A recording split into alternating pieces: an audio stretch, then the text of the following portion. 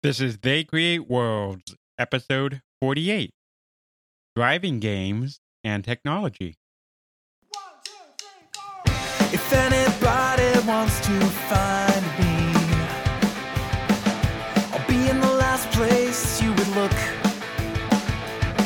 In a place where people used to be, a land that's called reality. You'll find me there. Welcome to They Create Worlds. I'm Jeffrey, and I'm joined by my co-host, Alex. Hello. Well, Alex, we have to get into the car. Into the car? Are we going someplace? We're going all over the land. Over Mario World, over Gran Turismo. Sometimes we might even just go cruising the USA. We must be talking about driving games. Yes, driving game. I get to drive constantly, usually poorly, like that one on the Super Nintendo, The Duel, Test Drive 2. Yes. That was fun. I got to ruin people's Christmas vacation by driving in the wrong lane of traffic. That does not sound safe. Probably isn't. Somehow, the nice people at the DMV gave me a driver's license. That sounds somewhat irresponsible. Quite possibly. But at least it was all in the video game. Keep in mind, video games can't hurt people. Not sure that's entirely true, Jeff. Uh-oh. We're doomed. But yes, the driving game is an interesting genre.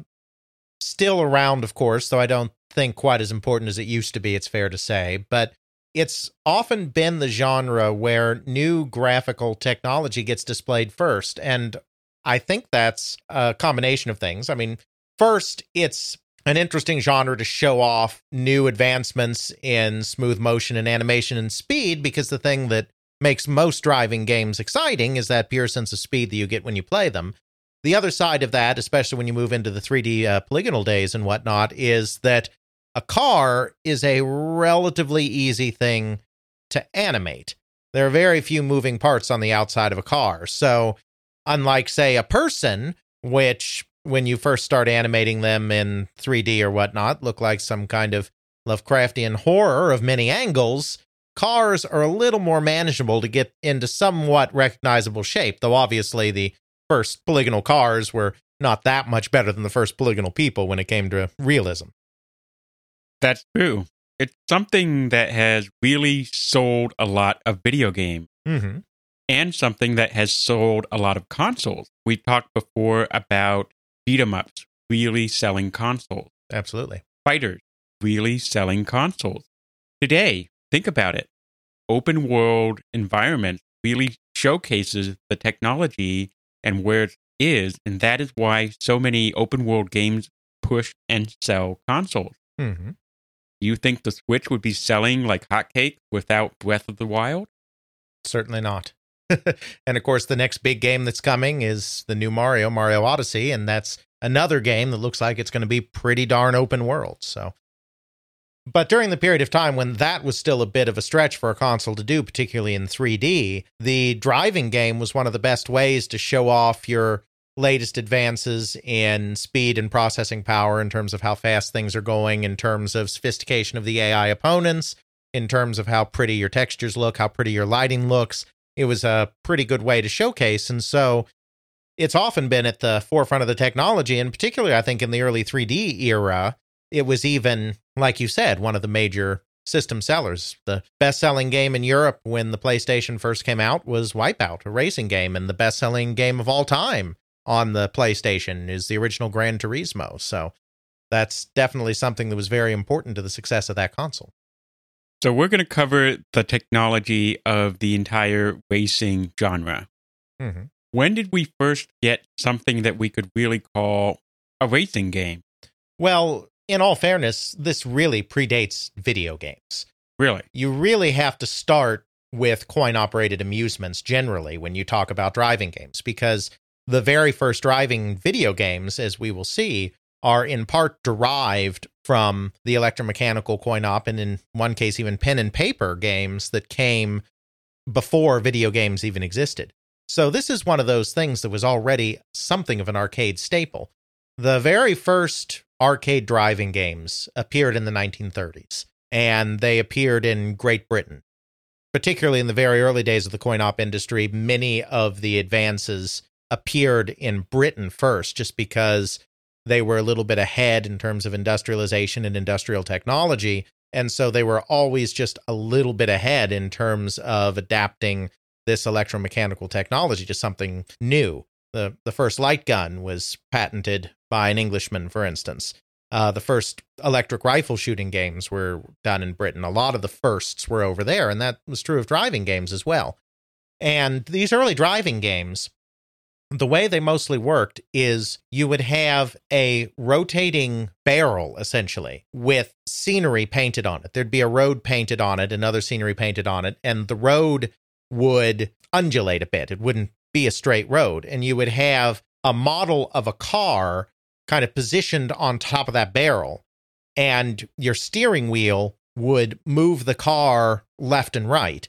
And so the system, through wipers and contacts presumably, was able to sense if your car ended up going off the road either way. And so you would use your steering wheel to keep it on the road, and the longer you kept it on the road, the more points you would score in a time limit kind of thing. This was kind of the very first driving games. This model of driving game first came to the United States in 1941 with a game called Drivemobile. Drivemobile is often on the internet listed as the very first arcade driving game because it's American, and the American manufacturers are bigger manufacturers, and the American games tend to get a lot more attention, so people have kind of missed these early British games, myself included. On my blog and my coin-op stuff, I originally had Drivemobile as the first game, and then a British collector that's big on one of the British coin-op boards was like, no. Here's what the first ones were, and, send along some documentation, of course. So I was guilty of that as well. But Drivemobile was the first American game. It was the same. It used this rotating drum method. The twist in Drivemobile, which the earlier British games didn't have, it had the conceit that you were driving across the United States. So you kind of had an end goal. There was a back glass on it that would light up various portions on a map of the United States as you stayed on the road longer. So it was just, at arbitrary point values or whatever would light up saying you've made it as far as Kansas City, just to pick one or whatever. And you would try to traverse the entire country by keeping your car on this road. Though obviously the terrain's not changing to reflect different parts of the country. You've just got this one rotating wheel. So Drivemobile was a big hit. And there were a few similar games like it. There were also a few games that used slot cars, like in a toy racing set, that came out as well. The really big evolution in electromechanical driving games, and I think it's one we talked about before in our arcade episode, was the Speedway setup of doing one of these games where you used rear projection, where you had some cellophane that had some kind of course on it, and you used rear projection to display that. You would backlight the cellophane and it would display, nice and big on the quote unquote screen. It wasn't a monitor, obviously. These are not video games. And then you would have individual cars on painted discs or something similar like that, so that these discs or cars would spin around on the map and they could potentially collide with each other. So this gave you the capability of having some really kind of cool looking painted scenery to go through, and then also have the ability to have other cars on the track that you had to avoid in order to move forward. It was actually a Japanese company called Casco that did the very first one of these kinds of games. And then Chicago Coin, the American company, copied that to create Speedway. Speedway was a massive hit. I believe we did talk about that in our arcade episode. In 1969, when it came out, it sold over 10,000 units, which in that period of time was ridiculously outstanding for an arcade game. Then there were a few other games kind of like this, done both in Japan and the United States. Sega and Taito got in on doing the same kinds of things in Japan. Allied Leisure, Midway, etc. got into the same kind of things in the United States. This made driving games one of the really hottest of the hot things in the arcade. There'd been games that did okay before that, but they were never kind of the big thing in the arcade. They weren't a big drawer. Exactly. During this time period, though, 68, 69, 70, 71, this was really one of the super huge things in the industry. So by the time video games are coming along, Pong's 72, but Pong doesn't really hit big until 73, driving games are already a big thing in the arcade. That's a pretty darn obvious thing then to want to convert into video, because that's a very complex kind of wonky cabinet setup to do these elaborate driving games, because you have these projectors going, you have these film strips going, these discs spinning around, wipers and contacts to keep track of everything. That's a very complex piece of hardware. Not to mention a lot of maintenance. Exactly. If you have wiper contact, you have all this moving parts. The more moving parts you have, the more maintenance, the more prone to breakdown, the more prone to problems. Exactly. Allied Leisure had one that was a big hit called Wild Cycle. That was a motorcycle game. Actually, one of the first games to have a real soundtrack. It had an 8-track player built into it and used that for a soundtrack. It sold well, but it broke down all the time. I mean, they were just having to apologize left and right because these things were out of service so often. So, I mean, the driving games were huge, but they had their problems. So this was an obvious place where video could replicate some of the same capability, but without all the service headaches. Driving games were the first video games where you really had to solve the problem of how are we going to do graphics, real graphics in a video game. Pong games are just rectangles. That's all they are. Rectangles for the paddles, square for the ball. And even though you keep score on screen, if you look at those scores closely, you'll see it's just, they're angular because they're just a bunch of squares / rectangles all stitched together to create a score. There's no... Very much like a digital clock. Right. There's no graphical memory. So those numbers, images of those numbers are not actually housed in memory. What they do is they just plot out each individual block, and that's why those early scores look so blocky. So there were no graphics per se. The beam was just hitting certain parts of the screen and drawing dots on certain parts of the screen, and you kind of stitched those together into balls and paddles and numbers. Computer Space, the very first video arcade game, of course, did have objects that were rendered that were not just simple squares. It had a spaceship and 2 flying saucers. But because there were just a couple of elements, since those were the only graphical elements on the screen, they were able to get away with using diodes as a form of memory. So each dot that made up the outline of that spaceship or that flying saucer was stored in a diode on the circuit board. And then they used mirroring, so you didn't have to do every single dot and every single rotation of the dot in order to get everything on the screen. You could do 4 basic setups or whatever and then mirror those because they were all symmetrical shapes, and you got your full thing. That had a form of memory, so to speak, but it was just a few diodes soldered to a board. That's about as primitive a form of memory as you can possibly get, computer memory. Speed Race, Atari's second game, was similar. That was a racing game. I wouldn't call it a driving game because it's kind of a racing game in space, where you had to have these 2 rocket ships. But again, all they did was they soldered some diodes to the board. There was not really memory in there in the way that we think of memory today. But when it came time to do a driving game, you needed to represent an entire driving course on the screen, and you needed to represent a race car on the screen. That was a little bit too much to do in diodes. That'd been a heck of a lot of diodes on the board to represent all of that. Atari's first driving game, and the first driving game in the industry, Grand Track 10, was also the first video game to actually include a memory chip on the board. It had read-only memory, a ROM.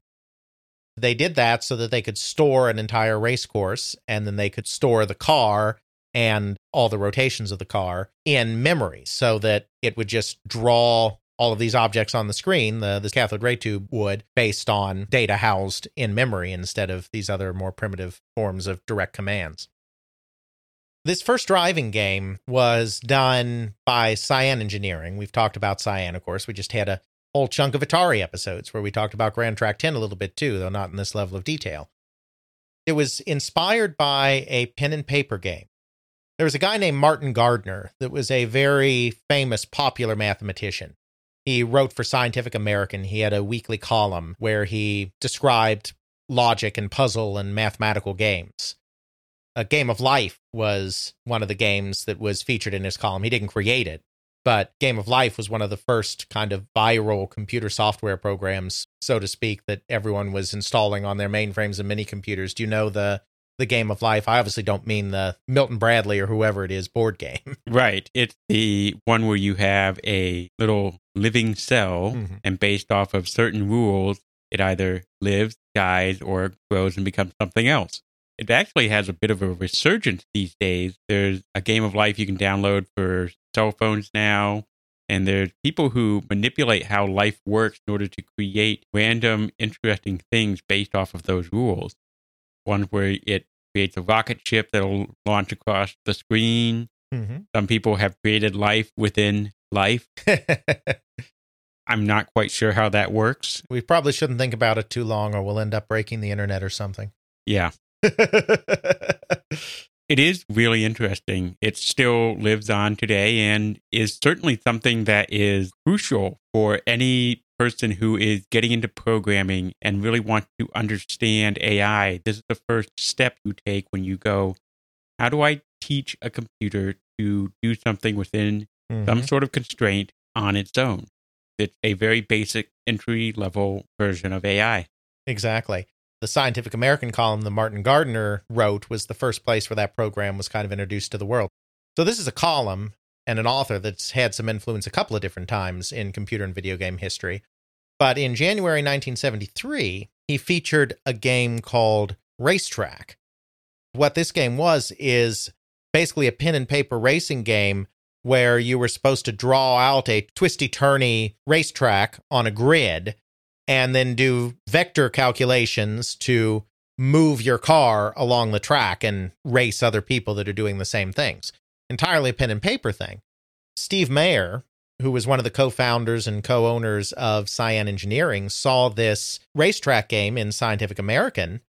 This is what really made him be like, this is something that we can really do in a video game.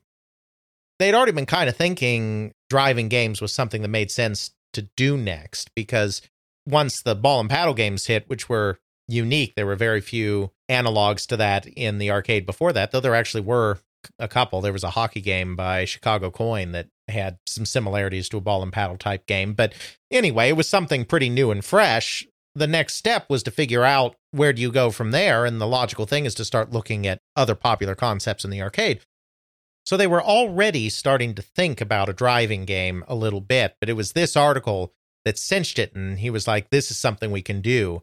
And it was also the layout of that game, Racetrack, that was important to what they decided to do, because the driving games that came before that, some of the slot car games might have some more twisty tracks, but your typical cellophane strip or painted barrel kind of racing game obviously is about either driving along a continuous stretch of road or driving in a circle. The idea that Grand Track had, where you have an entire racetrack on the screen, there's no scrolling, it's just one screen, top-down view, and then you have all of these twists and turns that you have to navigate. That came directly from Racetrack, which posited having a twisty-turny track. And of course, a twisty-turny track is what you want for a single-screen arcade game as well, because you can get more racetrack on the screen for your buck, because you can use all parts of the screen instead of just having a circle around the outside or something. So Steve Mayer did this game with Ron Milner, who helped him out, and a couple other people also pitched in various parts of it. We already talked about how this game nearly destroyed Atari, so we won't talk about that part of it again, but we will talk about the technology a little bit. It was the first game with a ROM chip. It was the first game to have real memory, even though the earlier diode method was essentially a form of read-only memory as well. It was also the first game to use interlaced video. I don't know if you guys are aware how a television used to work back in the day when televisions had CRTs. But basically, in an American television, the CRT redraws the screen, and it goes line by line, top to bottom, horizontally, it redraws the screen 60 times every second. 1/60th of a second, that electron gun makes a complete pass from top to bottom of the screen. US television standard is 60 hertz, for instance, because it's 60th of a second. British with PAL, it's like 50. Does it 1/50th of a second, I think, is what PAL is. So the standard's a little different. Every second, it redraws the screen 60 times. The way a regular television screen works is rather than refreshing the screen once every 60th of a second, it refreshes the screen every 30th of a second, but only draws half the screen. It draws every other line, and then goes back to the top and draws the missing lines, every other line. And so that's why it's called interlaced video, because you're alternating the way you do it. And what that does is it has a couple of advantages. It reduces flicker, and then it also effectively doubles the resolution that you have to play with, so it makes for a sharper image. The early video games did not do that. They just redrew the entire screen every 60th of a second instead of doing the interlacing. And the reason for that was hardware cost.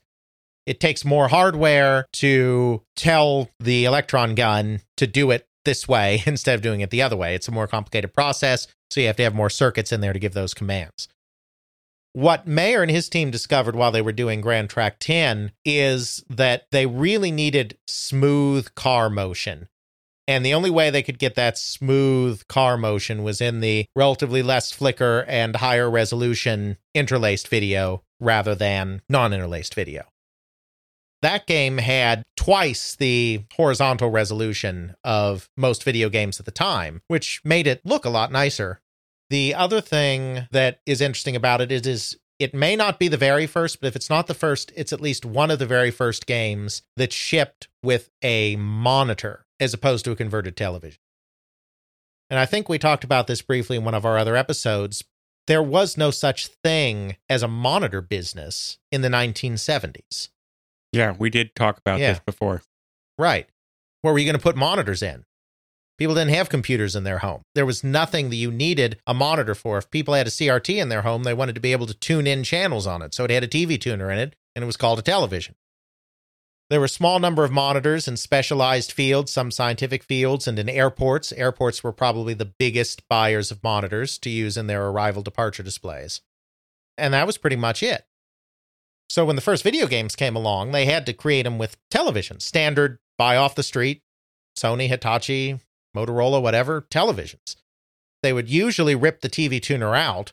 Sometimes they left it in, but normally they ripped it out because that's a part that they could even potentially recycle or sell to somebody else, and created a monitor in that way. And they usually then had to wire the game directly into the antenna ports or something. I'm not an engineer. I don't know exactly where they did it, but it's not like there was an RCA jack where you could just plug into the monitor, because televisions weren't meant to accept outside inputs back then, because this is not just pre-computer and pre-video game, it's pre-VCR, so you had nothing that you were plugging into a television. The reason the Atari came with that little box that plugs into your antenna port. Exactly. Motorola was one of the first companies that realized that this arcade game thing was happening, and I think that's certainly because they're a Chicago company. So they were right at the heart of the arcade industry. So they saw when this video game boom was coming along, and they were like, we can make monitors for them, because they were already making monitors for like airports and whatnot.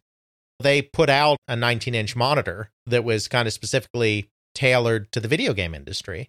And Grand Track 10 was one of the first, if not the very first games to use that monitor. So that's the beginning of the monitor industry, which today is so huge worldwide. It really started in video games, and even more than that, it mostly started in driving games. And now it's so ubiquitous that monitors supplant television pretty much. Well, absolutely. Already, even with the very first driving game, we're seeing a lot of firsts in terms of technology. First with read-only memory, or at least semiconductor read-only memory. First with a monitor. First with interlaced video. Again, it's because that was something that was so technologically different and more advanced compared to the very early video games that you needed something extra special to make that work. So Grand Track 10 is the first driving game. It does very well after it gets over its initial problems, which we discussed in our second Atari episode. First Atari episode, one of our Atari episodes. We have many of them now. That's true. Won't be talking about them again for a while.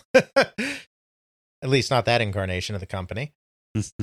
That came out in March, kind of got delayed then because of the difficulties, came out for real in May, and did very well. And then there was a second game that came out the same year in Japan, but later in the year. That's a game called Speed Race.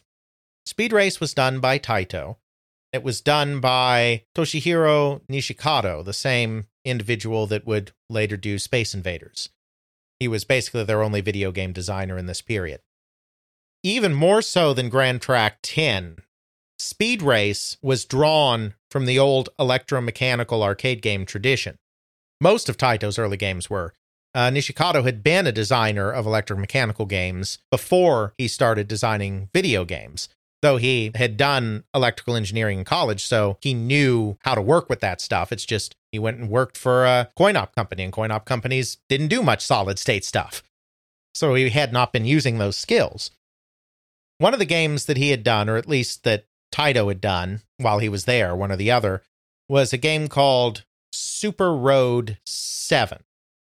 And this was one of those kind of film strip games where you had a road that was on cellophane that was projected, rear projection game, and you had to stay on this road. It was a straight road. You had to stay on that road, and you had to avoid another car that would appear on the road as well. Speed Race is basically an exact port of that Super Road 7 in video game form. It's just a straight road. You have a car that's just positioned in the center of the road. You can move left and right, but you don't move up and down. It's just right there in the center.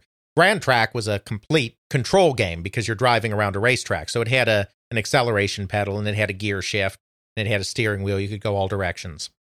This was basically just dodging left and right. And then other cars would appear that you had to avoid as you're driving down the straight road. Every time you hit a car, you crash, and then you get to start up again. But the goal of this thing was to get as far as you could within a time limit. The concept of lives did not exist in very early video games. So these early driving games were all race against the clock kind of things. Even the ones where you're doing obstacle avoidance like Speed Race, it's not like hit a car 3 times and your game's over. It's no, you have this amount of time, you score points the longer you're moving forward, and anytime you hit something, that stops you from moving forward for a period of time and interferes with your score. So he just translated this basically one for one and created Speed Race late in 1974. People have called this the first scrolling video game. I don't really think it is. Depends on how you define scrolling. See, I would define a scrolling video game as a game where you have more playfield in memory than is currently appearing on the screen. And as you move, the program is being updated, whereas the blocks of scenery behind you are being moved off the screen, and the next group of blocks in memory are being moved onto the screen. Mm-hmm. So you have a map, so to speak, that's off screen, and then it's coming in. And they can still be repeating areas, but the point is you are moving graphics in and out of memory. That's what I would consider a scrolling game, personally, with the caveat that I'm not a technical guy. Right. What Speed Race really, from what I can tell, did is it just animated the elements on the screen. It's a continuous road. Nothing ever changes. The features don't change. It's not like you drive a bit and there's a tree on the side of the road. You drive a little bit more, there's a bush on the other side of the road. The scenery's constant. What they're doing is they're animating what's on the screen. And so by animating it, by having different elements look differently in each frame, it gives the illusion of forward movement. But it's just cycling through an animation. It's not actually bringing new scenery in from memory. It's dancing really on the line of definition. Right, so I would not call that a scrolling game in that sense. And yeah, cars appear at the top of the screen and disappear down the bottom of the screen, but again, they're not really appearing from off screen.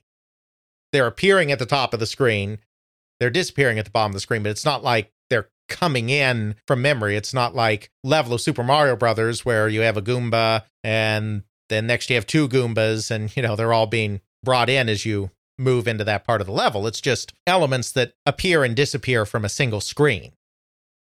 So it gives the illusion of forward movement, and it's the first game that gives that illusion. but it's not really scrolling. It's just animated in a way that makes it seem like you're moving. Which isn't that kind of what scrolling is? No, because scrolling implies that you are moving into a new section of something. When a screen scrolls, what's happening is that the elements that you're leaving behind are being moved out of memory or being moved out of RAM. And then the elements of the place you're moving towards are being moved into RAM.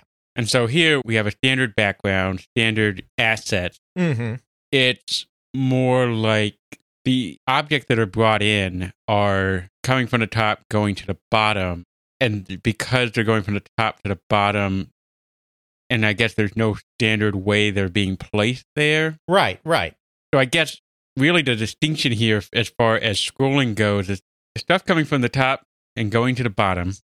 It's almost like they're in the foreground, and because we're not dealing with objects that are in the background for as far as the scenery goes, that's really what seems to be the definition of what you're implying here as far as what scrolling is that what the play area is as opposed to what your obstacles are is what's changing, and that should be what the definition of scrolling is as opposed to what, even though the objects come from the top and the bottom, and that could be arguably scrolling because I have an object coming in on the screen and leaving the bottom of the screen, because the scenery, the background, what you're driving through doesn't actually change. It's static. Right. It's not really scrolling. At best, it might be a hybrid between static and scrolling, but not true scrolling because we're not including that. Nobody considers Pong a scrolling game, but the ball vanishes off the screen when you miss it and then reappears somewhere on the other side of the screen again, but nobody considers that the ball scrolling. It's just that it's left the screen here and then it's told to redraw it in the starting position again to start the next volley. That's where I would make the distinction. Now, could somebody make a different distinction? Like I said, I'm not a technical guy, but probably. But the background is not changing. The scenery is not changing. Additional graphical elements are not being paged out of ROM into RAM to appear on the screen. It really depends on how you define scrolling, but at least as far as our definition of scrolling goes, it's not really scrolling because we're not dealing with the play area, the background changing. It's static. Right. The elements are animated, and that makes it look like you're moving. But that's all on-screen elements, with emphasis being placed in different places each frame to give that sense of forward momentum. We'll put it in the show notes. You'll be able to see what I'm talking about. Kind of reminds me of those racing games on those LED handhelds, the Tiger Electronics. Absolutely. Or Mattel before that. Mattel Electronics, Mattel and had Tiger. the very first ones. Now that's arguable whether or not that's truly scrolling. Right, exactly. There's an illusion of movement. There's no doubt that there's an illusion of movement. Scrolling, I don't know. But that's probably enough on Speed Race. So it's an interesting digression, though. I appreciate that. So Speed Race comes to the United States as well in 1975. It comes out as Wheels through Midway. And it does very well. Grand Track does like 10,000 units. Wheels does like 7,000 units. So these are already some of the biggest arcade video games in the very early days. From the very beginning, driving games are a very important part of what's going on. The next kind of big evolution in driving games is really driven by the microprocessor coming in. There are a couple other driving games that come out before the microprocessor, but the microprocessor allows for an extra level of smoothness in the graphics and in the animation because you're able to execute so much in software. The microprocessor can do calculations to do things now rather than having to run a bunch of circuits to approximate something. It gets to the point where any more circuits on a board, and that board's going to be so ginormous it cracks in half, and then nobody's happy. So microprocessor reduces all of that calculating down into software and allows you to do a little more. Racing games are one of the very first places that this is applied. The very first microprocessor game was not a racing game. That was Gunfight, which was a one-on-one dueling game I think we've talked about before. But they very soon after were applied to the racing games. And one of the interesting things that this allowed was the first move into a three-dimensional perspective. We're not talking 3D graphics. We're not talking polygons. We're not talking about an actual Z-axis, but using two-dimensional elements in such a way that it appears 3D. driving games are once again leading the way with this. And it was actually an adaptation of a German game. There was a guy in Germany named Rainer Forrest. He was a doctor of engineering. And he really wanted to create a realistic driving simulator, driving training simulator kind of thing. We're talking the early 1970s here. That was a pretty tall order for the early 1970s, to do it at a reasonable cost. I mean, you have high-tech, fancy schmancy military simulators of some kind, I'm sure, but doing that at a decent cost, that's very difficult. He decided the best way to raise money for what he was doing and the way to kind of get a handle on this technology was to do a game first, because this is the period of time, as we discussed, that the driving games are becoming very big in the arcade. So he started out, the very first version was some kind of light bulb display. I don't know how this was used. Don't believe there are any images of this or any that have come forward that survive. So I don't know how he was using light bulbs. My guess is the way this game worked is you basically had these little markers on either side of the screen, and those markers would move forward and they would kind of create the outline of a road. So you weren't actually, it was first person, but you weren't actually displaying any graphics except for these kind of outlines of a road. So my guess is that he had like a row of light bulbs in there, and they were probably smaller light bulbs, not like you put in your lamp, more like what you put in a Christmas tree. He probably had these smaller light bulbs that would light up in various sequences to create the outline of the road that you had to drive down. I assume that's how it worked. There are no surviving remnants of this light bulb system as far as I know. Once Pong came out, he realized, okay, well, this will be a lot easier to do with a monitor. Yeah, just a wee bit. So he did the same thing with a monitor. You had these little rectangles, little white rectangles. They would undulate in the patterns of the road or whatever, and they would create these outlines of a road that you're driving down. You had to use your steering wheel to stay on it, all of that good stuff. The difference between this and something like Speed Race or Grand Track is that both of those games were top-down racers. This was first person, as if you were behind the wheel of an actual car. There aren't really many graphical elements to indicate that part of it, but it's just the view is a first-person view. And so he made a couple of these in Germany. They came to the attention of a couple of different American companies that discovered these units out on location when they had techs out servicing their other equipment and were like, well, look at this weird game. So there were actually 3 different companies that came out with versions of it. Digital Games, a guy named Ted Michon, or Michon, I'm not sure how he pronounces it, M-I-C-H-O-N, saw the game when he was on a service call in Germany and informed his superiors about it, and they decided to do a version of it. Midway learned about the game and decided to do a version of it. Atari actually learned about the game. I think they may have learned about it through Digital Games, if I'm remembering correctly. And they decided to do a version of it, all in the United States. Digital Games was the first one to do it. They did it in 75, so they did it a little bit before the microprocessor was coming in. Atari and Midway released their versions in 1976. So their versions actually used a microprocessor, which made it work so much better because my understanding, again, I'm not sure anyone's ever shown any footage or discovered the Night Racer version that Digital Games did. But my understanding is that by using a microprocessor, the animation on this was much smoother and much nicer. And so you really got a pretty good sense of speed and movement out of this game. And they put a little drawing, a little animation, well, not animation, a little drawing of the front of a car kind of on the cabinet. It wasn't part of the graphics that were being generated by the game. It was just there to give you something that was you. And then all that the game actually rendered was these little white rectangles that outline the road. Of course, we'll put this game in the show notes too, so you can see how that worked. And it allowed them to create a sense of speed that was pretty exhilarating while also having a first-person view, which is just something that wasn't done at that time, really. So that was kind of the next wrinkle. It wasn't as big a hit as your Grand Tracks and your Wheels, your Speed Race and whatnot, because this was a period of time when most arcade games weren't doing as big a business, but it was still a successful enough game, and 3 different companies released versions of it. So that's kind of, again, the driving games being one of the real showcases for the new technology, this case, the microprocessor. I wouldn't say that driving games were that important on the first generation of programmable consoles. there were driving games, of course, on those consoles.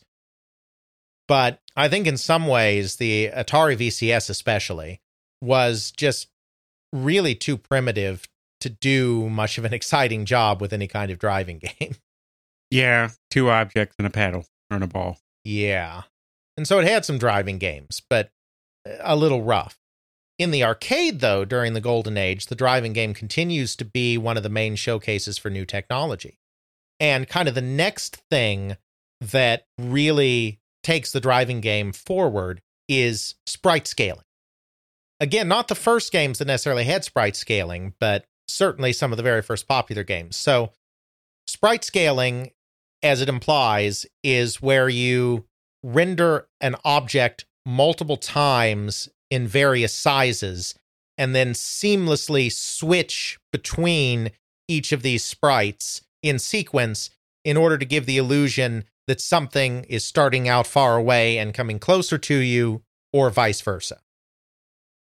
Again, this is something that really had to wait for the microprocessor to have the kind of processing power to be able to rapidly switch between all of these different sprite states. Sega is the first company that really has a game that does that. In 1981, they released a game called Turbo. Most people, when they think of this kind of setup, they think of Pole Position, which Namco released the next year. I'm sure you've probably seen Pole Position in your day. No, I haven't. Oh, really? Yeah. That was a huge game in the arcade in 1982. I mean, absolutely huge, 82, 83, which I realize is a little before our time, but it's one of those games that lingered for a long time after that in conversions and whatnot. I know I played it on my aunt and uncle's Atari 7800. Both Turbo and Pole Position moved out of first person. They weren't first person like Night Driver, but they established a view, what's kind of called the rear racing view, where the camera is positioned right behind the back of your car. And so it's still a forward scrolling thing where it feels like you're driving into the screen. It's just not first person. Turbo used this new sprite scaling technology to give the illusion that there are other cars on the path with you and you're passing them, because there's a small sprite out in the distance, and then that's swapped in with one that's slightly bigger, then one that's slightly bigger, then one that's slightly bigger, then one that's slightly bigger, until you have the car right next to you and it's the same size as you. So it gives this illusion that you're moving forward down a track and that there's other objects coming towards you. These transitions were often very jarring in a way. The transition point where it went from one sprite to another would just be all of a sudden, oh, it's bigger. Yes. Oh, it's bigger. Oh, it's bigger. And how it would work is, at least in my experience, you'd have like 2, maybe 3 positions where the thing's moving closer to you. Then there's this transition point where it goes over a line and all of a sudden it's bigger. It gets closer to your car, further down the screen. Then it hits another transition point and it's bigger. Mm-hmm. But it's not a smooth scaling. It's a literal, you have 2, maybe 3 sizes you have, and that's it. Sure. On some of those games, that's true. And this all comes down to memory. How much memory you have to store various sprites, and then how much processing power you have to be able to switch between them rapidly. So in some of the arcade games, it can be a little bit smoother than, say, some of the early console games like the NES or whatever, when you don't have nearly as much power in order to make My those favorite transitions. Racing game originally on the NES is a game called Mach Rider. Mm-hmm. Yes. It's a motorcycle racing game, and it had that same effect where you could see things out in the distance and they'd come towards you, but it would get bigger at certain transition points. And these were really demarked by lines on the screen. You could really see them like, oh yeah, once it goes over that line, it's bigger. Things got real. That's right. And as I said, some of the arcade games, it was a little less jarring than that. Of course, we'll put some examples of all of these in the show notes.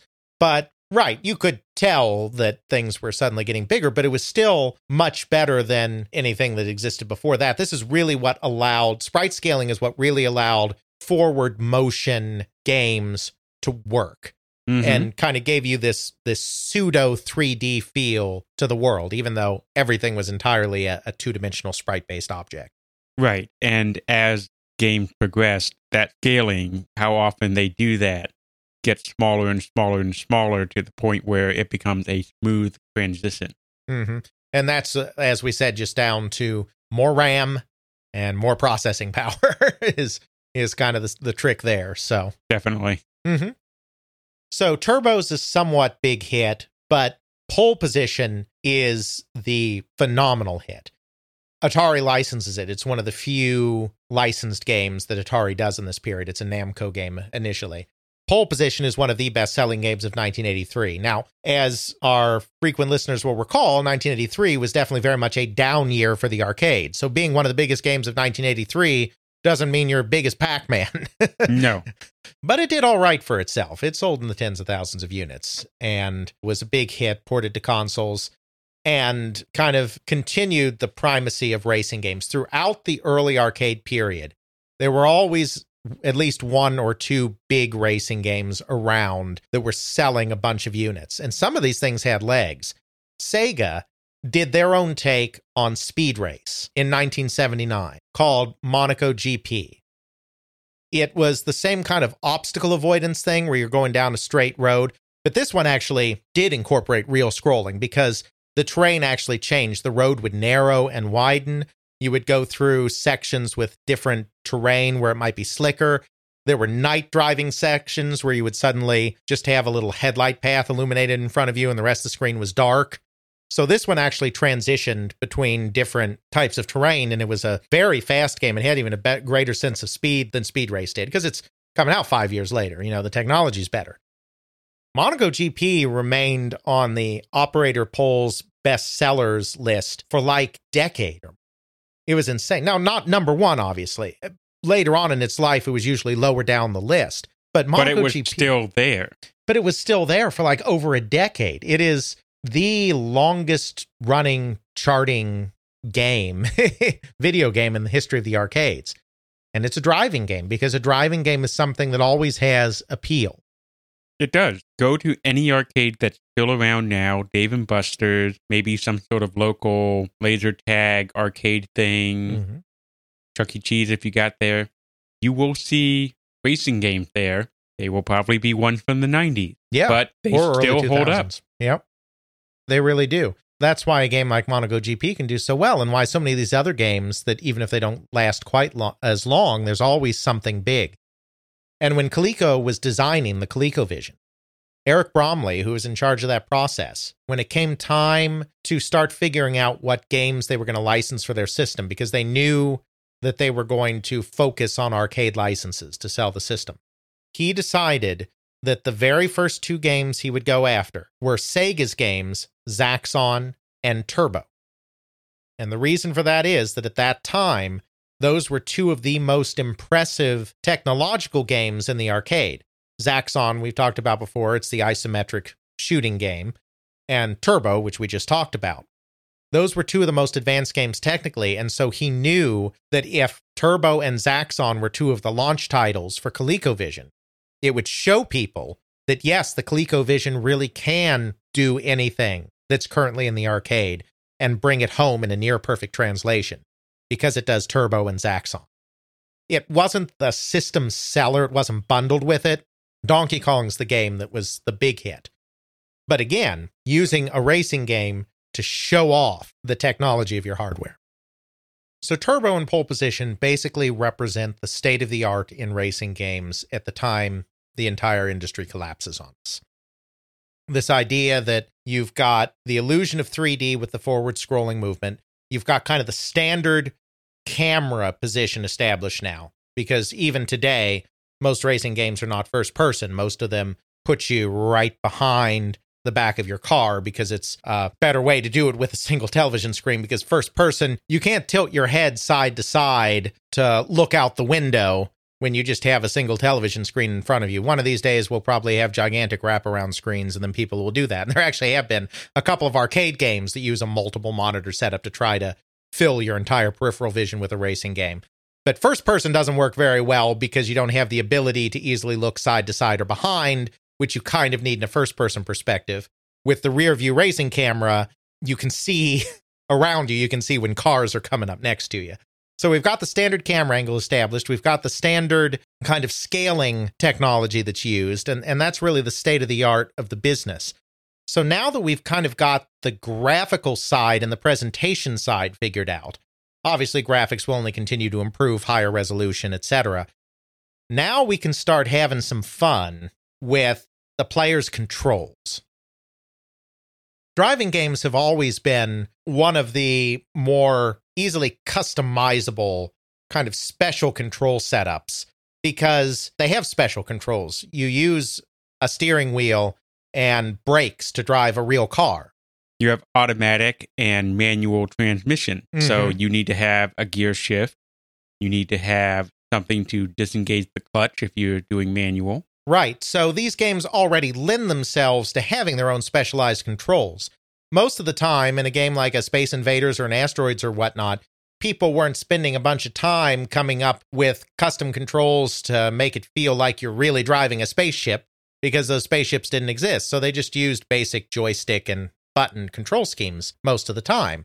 But with cars, all along, with driving games, you were simulating those actual car elements. Now, it's time to move beyond just the controls and to the full body experience. And this is something that is really done at Sega. Really, the majority of the arcade industry from the mid-1980s to the mid-1990s is driven by the rivalry between Sega and Namco. Sega had long been the biggest arcade company in Japan, arcade manufacturer. Taito was number 2. Namco was a pretty distant number 3. In the Golden Age, that power really shifted. Taito had a massive hit with Space Invaders, but they never really followed that up effectively. So even though for a time they were on top of everybody, they really start fading. Namco rides Pac-Man, an even bigger hit than Space Invaders. And then some of these other games like Pole Position and Galaxian and whatnot that they also did at the same time. They were not just a one-hit wonder. To become the other big company in Japan alongside Sega. And then they get on the Famicom really early, and they make so much money making Famicom games, and they can pour a lot of that back into the arcade side of the business too. So Taito kind of fades out a little bit here. It's still one of the big 3, but it's just not at the cutting edge technologically anymore. Sega and Namco are really starting to compete with each other for who can put out the biggest and best arcade games. So at Sega, a guy named Yu Suzuki, who has been with the company a couple of years, decides that he really wants to one-up Pole Position. Sega did Turbo, and then Pole Position just left Turbo in the dust. We'll put them up side by side in the show notes, not literally necessarily, but you can click on each of them to see. Turbo, in terms of the speed of it, in terms of the controls of it, in terms of the color scheme of it, it's just nothing next to Pole Position. And so Yu Suzuki, who is very much into cars and very much into speed and fast, flashy things as a person, really wants to beat Pole Position. He wants to show these upstarts at Namco that Sega is still king of the world when it comes to these arcade games. So he decides to do a motorcycle game called Hang On. Instead of just having you have a handlebar controller on the cabinet or something that you're steering or whatever, he creates a full body experience cabinet where you are actually sitting on a mock-up of a motorcycle and you are tilting your whole body left and right on that motorcycle as you take curves and turns. A full body, what the Japanese call a Taikan, T-A-I-K-A-N, I think, Taikan cabinet, where it's a full motion, full experience with force feedback on the handlebars and with all this movement and a crazy very stuff. Immersive experience. And again, driving games lend themselves to this so well because driving is an activity that is familiar enough to enough people. Even kids, though they're obviously not driving cars, they may be driving go-karts, they're riding bicycles. I mean, they're doing some kind of vaguely steering, driving motion even in their daily lives, even before they have driver's license. Right. They have the ubiquitous little red car with a yellow top that many kids play with as a kid. Right.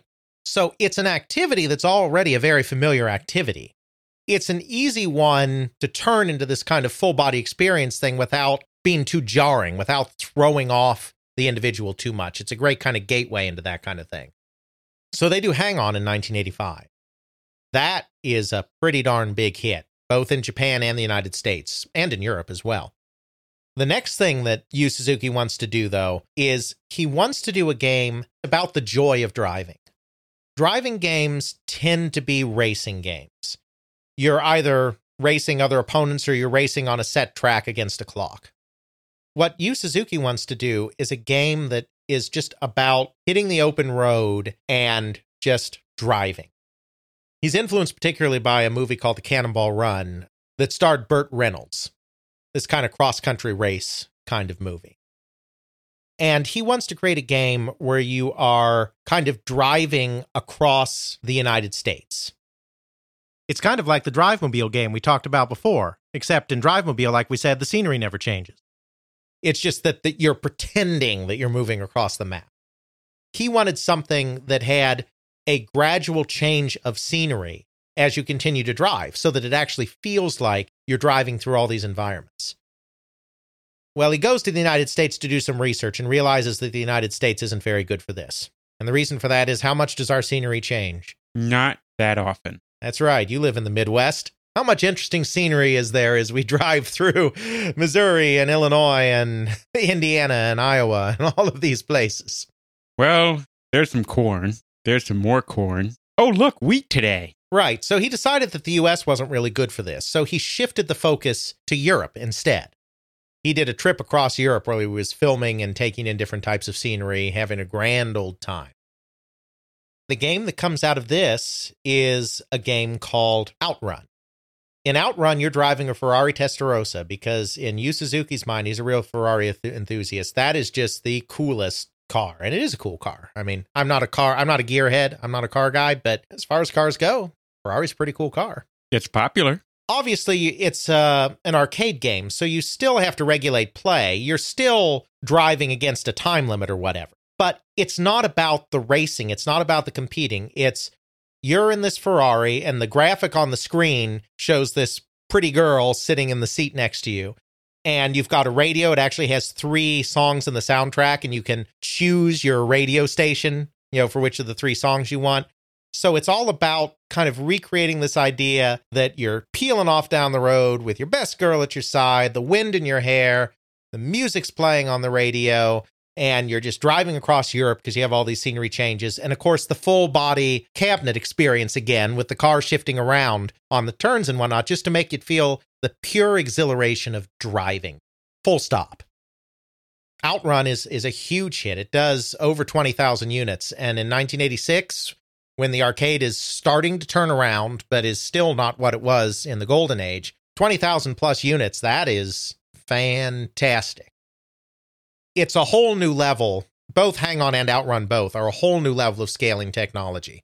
It's on this hardware called Superscaler that Sega makes that is specifically designed to do this sprite scaling stuff and do it quickly and smoothly and seamlessly. And it's just a game that feels so good, and it's the epitome of what the arcade should be, because that's an experience you'll never be able to get in a home console. Well, I shouldn't say never, maybe someday in the future, but this full body experience. It's not just that the graphics were, of course, much better than what you could do on a console at the time. It's just the full body experience of that game was something truly unique to the arcade and was something that resonated very well. So during this time period, there are racing games on the NES. You've got your Mach Rider problem. Yep. The NES doesn't necessarily do that kind of thing well. So there are racing games that do fairly decently. Rad Racer from Square does okay. RC Pro-Am from Rare does pretty well.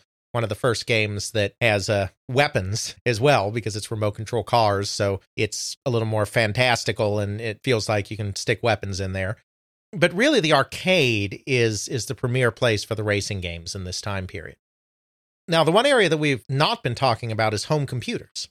Home computers were also home to some racing games. The track was often a little bit different because the computers don't necessarily have the capability to output the pure speed that the arcade does so well. The audience there often craves a little more realism in their product. And so you start to see a kind of racing simulation genre begin to develop on home computers. And really the first game that does that well actually comes out of the United Kingdom, and I don't think it really comes to the US. This is a pretty British-specific phenomenon. That's a game called Revs by a programmer named Jeff Crammond. Jeff Crammond was a little older than a lot of the guys getting involved in this early days in the British industry. We're talking 84 here when that game came out. As we discussed in our British episodes, you had this kind of bedroom coder community that was doing a lot of the work. It was teenagers, largely, that were making a lot of the games. Crammond was a professional programmer with Marconi, so he was working on the big mainframes and Fortran and whatnot. He got interested when these micros started coming out and thought that that would be interesting to try to do some kind of simulation on. First thing he wanted to do was a flying simulation. It wasn't the first game he released, but it did end up being the second game he released was a flying simulation that tried to be as realistic as possible under the circumstances of the time. Then in 1984, he does this game, Revs. It's a first-person kind of setup, unlike the rear-view games. It's a scaling game, like your pole position kind of thing, in terms of the sprites and whatnot. But he actually creates real 3D courses in terms of the physics. In a pole position, sometimes they use graphical tricks when you're on a curve to make it look like the curve is a little ramped on one side or whatever. But it's never calculating the physics in anything but 2 dimensions. There is no road height variance at all. It's just flat. Revs is probably the first racing game that actually took into account differing road heights. So if you're on the bank of a turn, that's actually a different height, and the physics engine's calculating that. So this is kind of the beginning of the idea of let's represent the physics of racing a little more accurately. This is really not something you see so much in the arcades. I mean, the arcades have a basic level of fidelity to the physics, but they're all just about maximum speed and adrenaline and rush. They're not about, let's make the cars behave realistically, let's make the road behave realistically, because then you start losing some of that pure speed because you have to start being careful on turns and such, because turns out with real cars, you can't just go 300 miles an hour and take every turn perfectly. But I like my racing game where I can put the pedal to the metal and just hold on tight, turn left, turn right. And so do a lot of other people, which is why those games are always popular and often more popular. But this is kind of the beginning of the racing simulation genre, and there are very few entrants in this genre, quite frankly, on the whole. Jeff Crammond keeps doing games like this. He does a series of Formula One games in the early 90s that are very well regarded. There's a company called Papyrus in the United States that starts creating very realistic simulations in the late 80s on computers. So you kind of have this home computer thing going on. It's never as big on home computer, but this racing simulation thing. But we kind of have to lay that groundwork because we're going to be coming back to that in a big way in just a few minutes here. When we come to the Super Nintendo, when we come to the 16-bit systems, we're now getting to home systems that have enough raw power to do a pretty decent racing game. Hello, F-Zero. That's right. And we have hardware we want to show off again. And in the case of the Super Nintendo specifically, the hardware mode we want to show off is Mode 7. Mode 7 is life. Mode 7 for all. Mode 7 for us. And of course, what Mode 7 is the ability to scale and rotate the background, which is something that really hadn't been possible on consoles before, at least not easily, if at all. So Nintendo created this game, F-Zero, as a launch title because they wanted to show that they could create big levels, big spaces. They wanted to show that they could move things fast in these big spaces. And they wanted to show that they could do all of these crazy rotational effects using this Mode 7. Mode 7, for a lot of the launch titles for the Super Nintendo, was highly touted. Mm-hmm. The big ones you had are F-Zero, Super Mario World, which used a lot of Mode 7, but not so much the rotational part of it. Right. And you had Castlevania 4, which really shows off everything from both of the previous two games in many different ways. Mm-hmm. And you also have Pilot Wings is kind of the other big launch title that was really focused on the scaling and rotation in Mode 7. Mm-hmm. Mm-hmm. Yeah, Castlevania 4 is a tangent from driving games, but Castlevania 4 is certainly the best look at what Mode 7 could do for an action game. because they did some crazy rotational stuff in the castle in Yeah. Castlevania 4. Stuff that you never see really played out again in any other game in a system except for maybe bits and pieces of it in end of the life of the console game. Those Konami people knew what they were doing. They did. Then when it came to racing games, F-Zero was certainly the game that showed that off the best. So then a couple of years later, you've done F-Zero. F-Zero does pretty well. F-Zero is a single-player game. So what's the Aw. logical thing to do for a sequel? 2 people. That's right. So let's have 2 people in F-Zero. Just one problem. The hardware may be pretty good hardware compared to an NES, but it's not so good a hardware that you can have split screen and have those massive levels. It doesn't work with the hardware. So in order to do a 2-player version, they're going to have much smaller levels. But once you have much smaller levels, you can't have that same level of speed. You can't have that same zipping around because it'll be over too fast. So we can't do futuristic, hyper-fast racing pods anymore. We need something that moves a little slower, a little more leisurely. Something like, I don't know, what do you think, Jeff? I like go-karts. They're slow. That's right. So we're going to do 2-player F-Zero, but on smaller courses and with go-karts, because you don't have to have that same sense of top speed. So they go in and they create some maps and they put some go-karts on them, and they have these racing guys on these go-karts, and that's all fine. There's just one problem. All these guys on these go-karts from the back, they all look alike. It's hard to tell people apart. I mean, obviously you can give people different colors or whatever. Red guy, blue guy, purple guy, green guy. Right, but they all look alike. And so the team gets to thinking, we need a character that would be instantly recognizable just by looking at their back. What do we have that could do that? How about Alex? I don't think they knew who I was. I'm not sure I'm that distinct from the back either. What about Bob? What about Mario? Nah, we don't own him. But we're Nintendo. Of course we own him. Oh, right. So if we had Mario, that means I could use Bowser and Donkey Kong, Peach, and that Toad thing, and the crazy Koopa, and that dinosaur thing I was just bouncing around on in that other game. That's right. And so this is how we get from let's do a 2-player version of F-Zero to let's do Super Mario Kart. The glorious, glorious racing game that we all love and adore and spawned 9, 10, I've lost count games. Yes.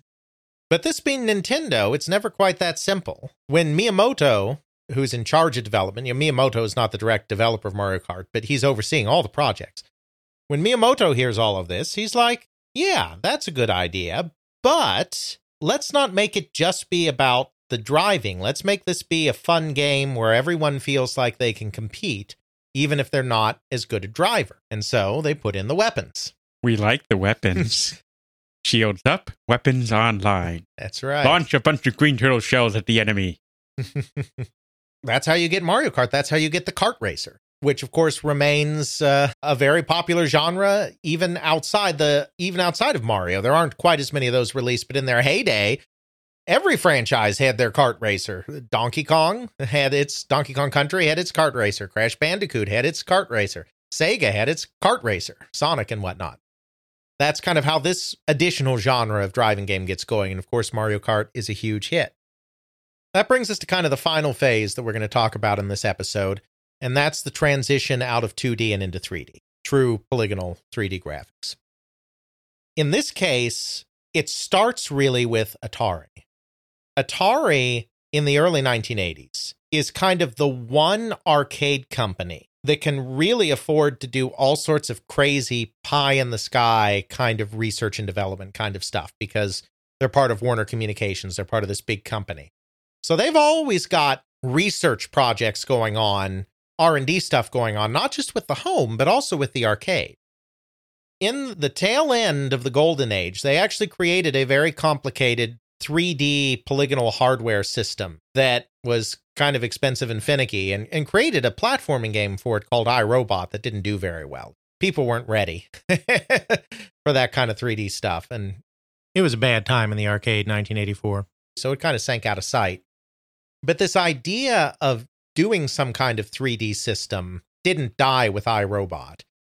And there was a guy named Rick Moncrief, or Montieff, I'm not exactly sure how it's pronounced, who was in charge of a group called the Support Engineering Group within Atari's coin-op. And basically their job was to continue to refine hardware for continuing next generation kind of products. What he was really working on during the golden age was vector hardware technology. It was his team that was taking their vector monitor that they had created back in 78, 79 and moving it forward, adding color to it, continuing to develop that. Once the crash hit and Atari was being pared down, coin-op was not completely buzzsawed quite the same way consumer was, of course, but everyone's feeling the burn, obviously. He decides to salvage what he can, and he leaves the Support Engineering Group and tries to pull together certain individuals from within Atari's divisions into kind of this advanced R&D. They weren't called an advanced R&D group, but they were essentially an advanced R&D group to kind of put together an advanced project.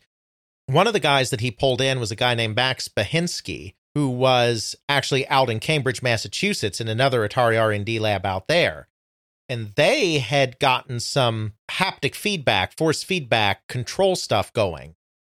And so he brought this guy in, and they kind of formed this team where they were going to create a realistic driving simulator with force feedback and polygonal graphics, with the aim of breaking into the simulator market. They weren't thinking of this as a game at that point. They wanted to break into the high-end simulator and training market is actually what they wanted to do with this. Turns out that market wasn't interested in this.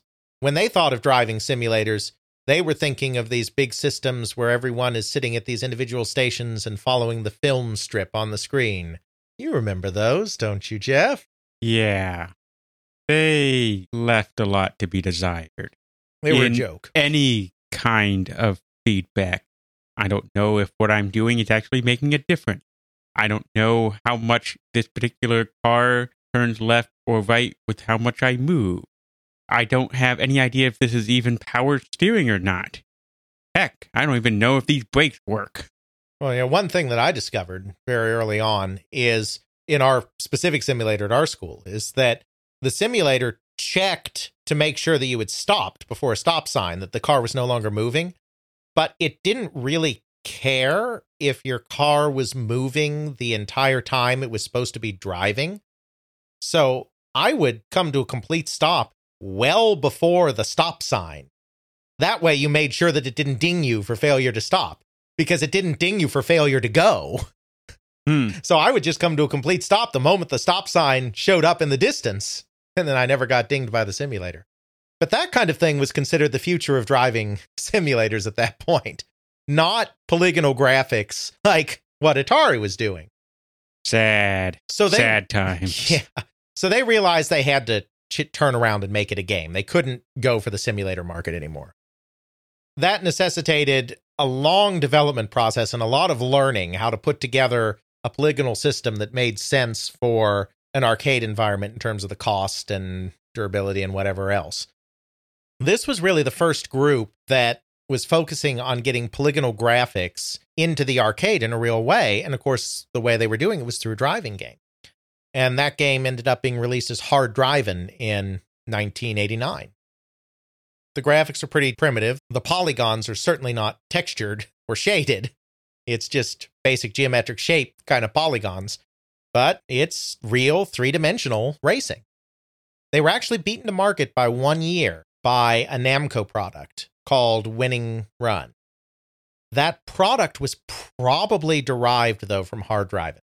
We haven't established the direct links yet. You may recall from our Atari Brand episode that in 1985, Namco purchased Atari.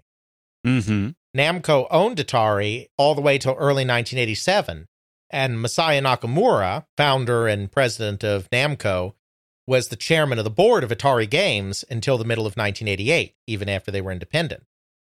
Hard Drivin' took a long time to make. Even though it was released in 1989, they started making it back in like 1985. So Atari's working on this 3D system the entire time that they're owned by Namco. Someone's going to notice.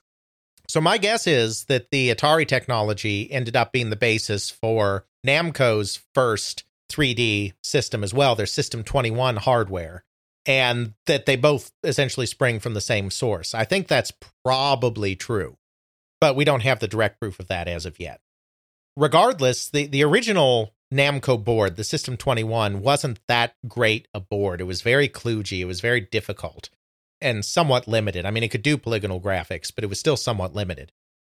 The big shift to polygonal graphics in the arcade really occurred when both Sega and Namco made deals with high-end military simulation companies in the early 1990s to co-develop 3D hardware with them. And this was something that was made possible by the end of the Cold War. In the 1980s, the military-industrial complex and the defense complex in the United States grew at an enormous rate. There had kind of been a period of détente in the 70s, and then when Reagan came into office, he started posturing more aggressively against the Soviet Union again, and the Cold War got a lot more tense than it had been in a long time, and Reagan really built up the military. So there was a lot of money being made in military projects in the 1980s.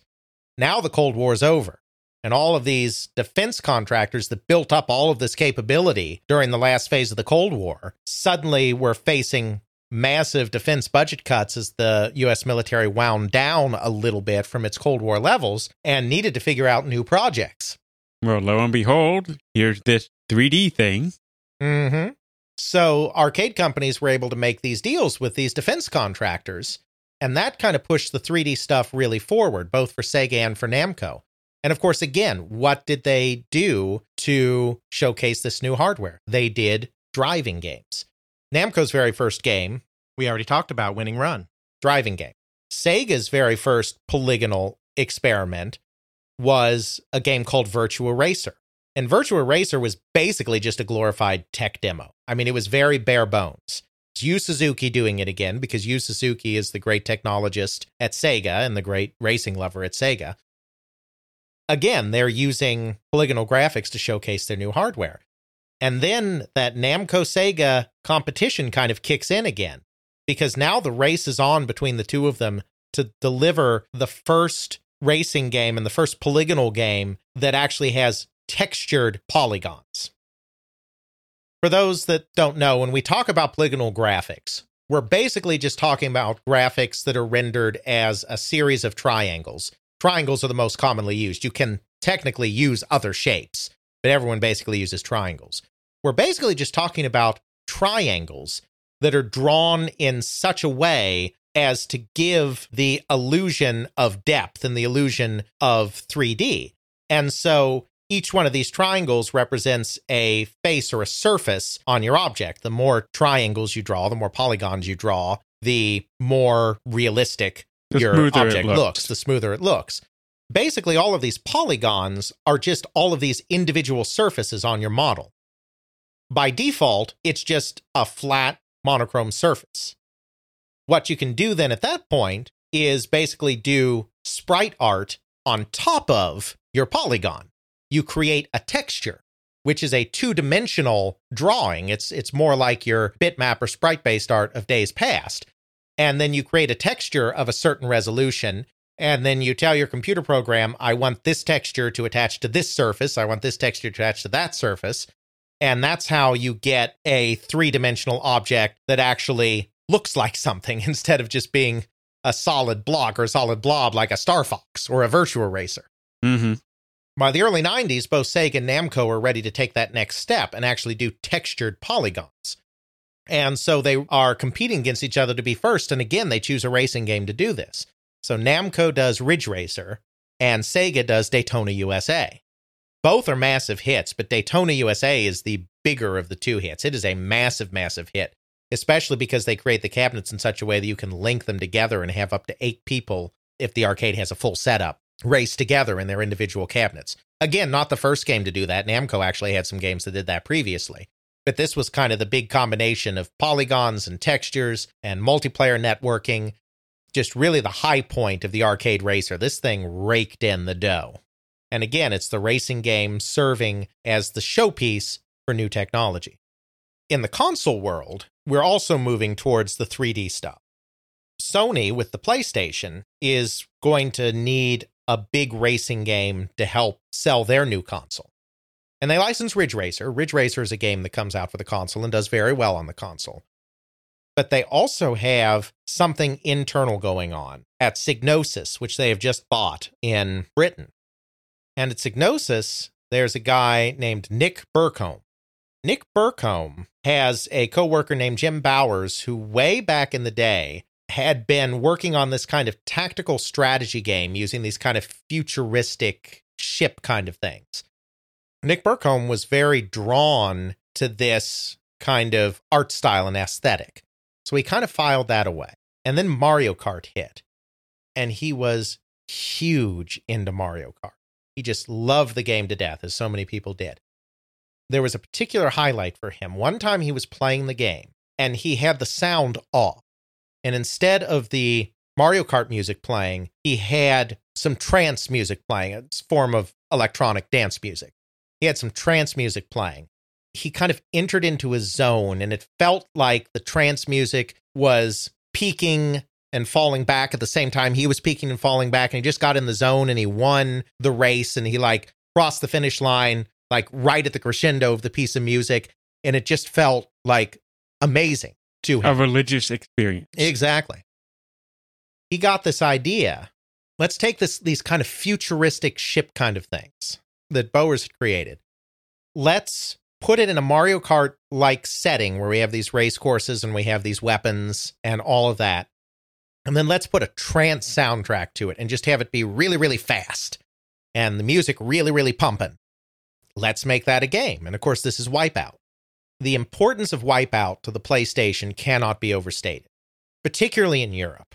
PlayStation has been a strong brand in Europe ever since the first PlayStation. Even in the PS3 days, when the Xbox 360 was doing so well in the United States, it wasn't dominating nearly as much in Europe because that brand is just so strong in Europe.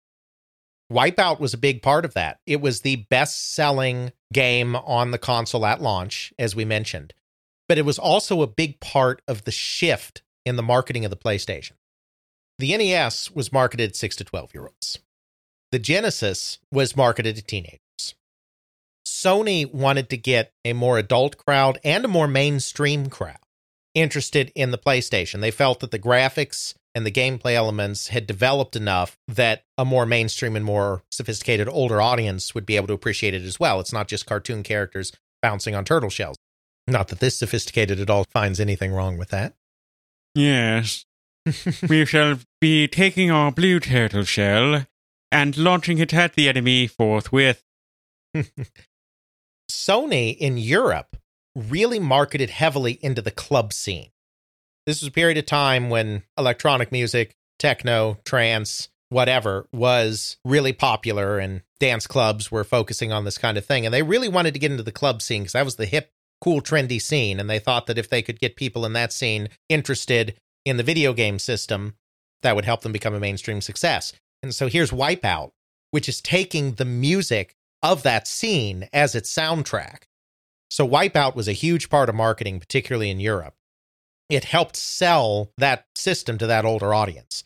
Without Wipeout, that system does not do nearly as well, particularly in Europe, as it ended up doing. Big game. Of course, the other big game on the PlayStation is Gran Turismo. And this is kind of the high point of simulation. Simulation has mostly been done on the computer to this point.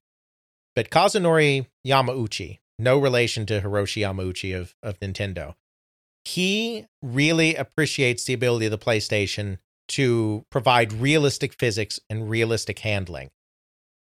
He's assigned to do a kart racer for the PlayStation, because everyone's got to have a kart racer at this point. Mario Kart's become so huge.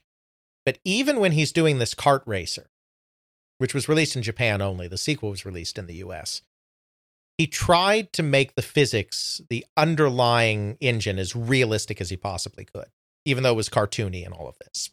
So when that game was finished, and the sequel was finished, he decided he wanted to do something that was just hyper realistic. Take real cars, not just analogs of cars, but license the cars. Get real cars, real race courses, and have the handling be absolutely realistic. Have the physics be absolutely realistic. Have everything be as true to life as absolutely possible. And then turn you loose to race these cars on various tracks and then earn licenses for completing races that allow you to unlock more cars that you get to play around with and wash, rinse, repeat. And that's Gran Turismo, which is the series that is certainly the biggest and most influential and most important racing simulation series of all time. As I said at the top of the episode, Gran Turismo was the best-selling game on the PlayStation, over 10 million units sold, and the later games in the series were very successful as well. And that's really the good place to stop an episode kind of on driving games, because obviously there have been driving games since, including some very popular series like Forza Motorsport or Project Gotham Racing, etc. Mario Kart continues to be popular. Mario Kart 8 Deluxe is doing very well on the Switch right now. As we kind of alluded to at the top of the episode, that was kind of the high point for racing games being the technological showcase of the system and the mover of games on a system. Since it is relatively easy to render and animate a car compared to a human being, etc., by the end of the PS2 era, or by the beginning of the PS3 era maybe, you got to the point where you had pretty photorealistic depictions of automobiles, and you got to the point where Gran Turismo could pretty accurately render all of the little physical quirks that go on with a car. So now the exciting challenge, like we said, is something like an open world game where you've got all of these different AI factors interacting together, and you've got these huge vistas, and you have to have the good draw distance, and you have to be able to render dozens or hundreds of objects at the same time. That's kind of what's impressive now. That's kind of what the showcase is. You look at Grand Theft Auto. Grand Theft Auto is a game that without the driving element wouldn't have gotten popular. Grand Theft Auto is not a driving game. Grand Theft Auto is an open world, explore, do all sorts of things, both on foot and in a car kind of thing. That's kind of where the excitement is now. And so while racing games are still made and many people still enjoy racing games, they're just not the same technological showcase they were when something like a Pole Position or a Daytona could be the best-selling game in the arcade, or a Gran Turismo could be the best-selling game on a console. It's not something that really allows for us to demonstrate what the technology can do. What technology we have now, a racing game, is not really the scene to show what the hardware, the technology can do.